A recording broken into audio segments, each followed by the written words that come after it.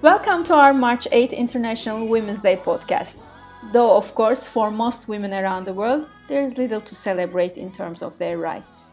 In this podcast, we'll take a look at women's rights in Turkey, from discriminatory use of language to femicides, from toxic masculinity to how women fight back with humor. This is the Turkish Coffee Podcast by Nazlan Ertan and Aygen Aytaç, two witty women who have been friends for decades as they traveled and worked all over the world. Aygen, I'm still under the influence of our last podcast on dystopian George Orwell. He who controls the language controls the mind, it says in 1984. Mind you, it's he, neither she nor the person. So you want us to speak first on the misogynist side of the Turkish language, the gender discriminatory proverbs and idioms. We certainly have a lot of them. Some of them are very archaic and deeply rooted in Turkish culture. Well, strangely though, in some ways the Turkish language is very egalitarian. For example, we do not have he or she, but a neutral third person. In languages where he and she exist, he, like we have given as an example in Orwell, he dominates. For example, in French, an all-female group defined by they in feminine, elle, become masculine as soon as a single male enters the group. The French activists, of course, think that this teaches French pupils early on that the masculine dominates over the feminine, and they want it changed. In English, though they is neutral, he is often used for both sexes, as in he who loves lust. Also, men come in first in a number of daily expressions. It is man and wife, male-female ratio, or mankind-womankind, not the other way around. Ironically, in the Turkish language, it is just the opposite. It is karı koca, wife-husband, or kadın erkek herkes, meaning woman, man, everybody.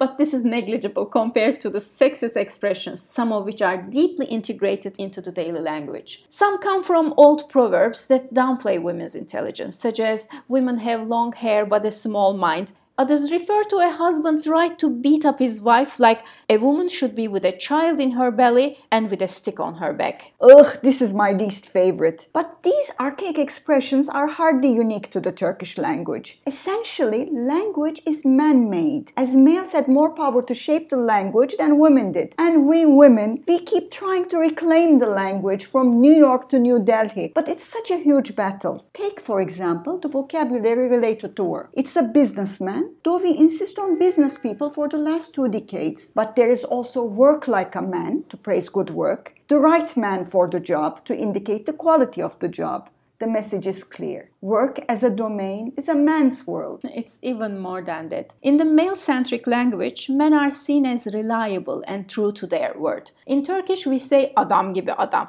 a manly man, to say that someone is honest. We say a man's word to refer to a firm commitment, and talking like a man to refer to a straightforward and clear talk. The opposite sexist language is also available, of course. When a man talks too much, he's criticized for talking like a woman. Karı gibi konuşma, awful. Several years ago, one of Turkey's pioneering companies, Koç, came up with a gender guide on external and internal communications. You know, the guide was prepared with the help of our friend from UNFPA, Meltem Aduk, and not surprisingly, it insisted on the use of kadın, woman, as opposed to bayanlar, ladies, or hanımlar, Mrs. But after last week's episode, I'll leave it to the explanation to you. Well, let me try. Woman is the gender and the opposite of man.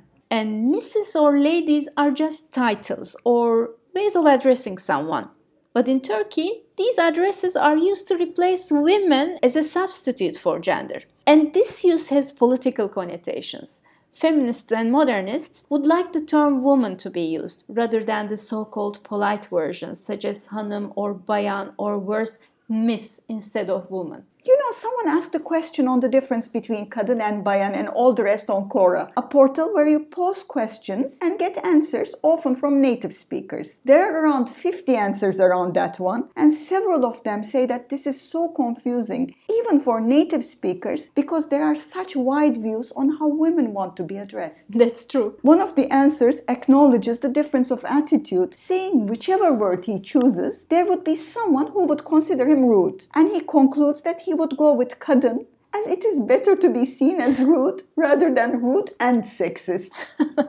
Sure, there must be many old-fashioned women who would like to be called lady. And some men, like taxi drivers or shopkeepers, just want to be polite in their own way or just to please such women. But on the other side of the spectrum, there are some women who would be offended if they were called bayan. Because bayan also reminds them of the privileges in a patriarchal society, or let's say the pretense of protecting women. Let's say a woman wants to reserve a place in an intercity bus on a long trip.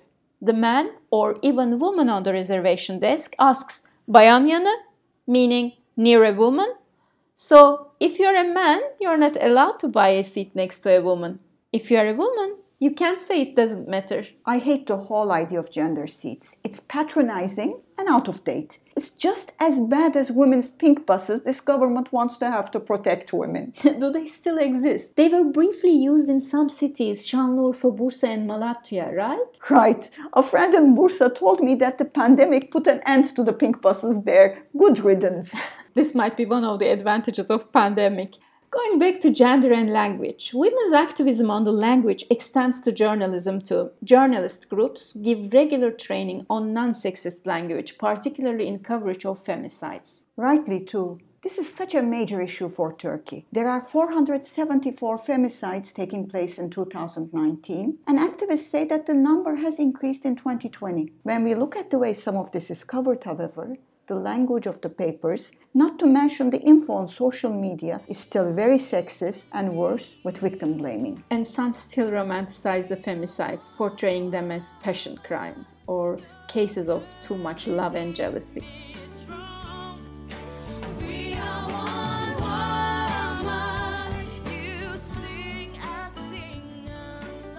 Sometimes fighting sexism in language can take you to court. Several years ago, a woman, Dilşat Aktaş, filed for removal of several discriminatory words in the Turkish Language Institute dictionary.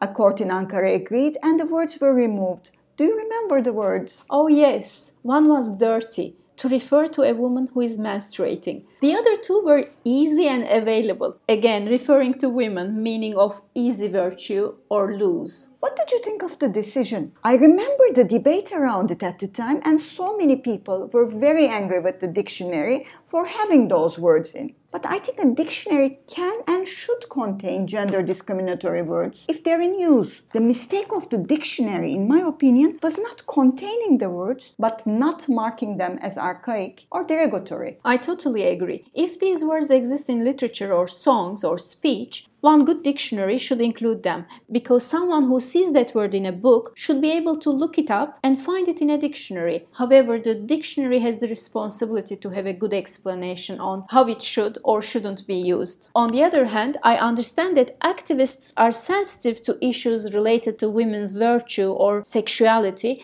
because this issue comes up in the political rhetoric all the time. The current government, from the president down, is very sexist in language. Which is reflected in the policy making as well. Yes, to give a few examples, President Erdogan, when he was insulted by a woman in Izmir, said, "This woman, I don't know whether she is woman or a girl," thus bringing up the virginity question, which is totally irrelevant in this case.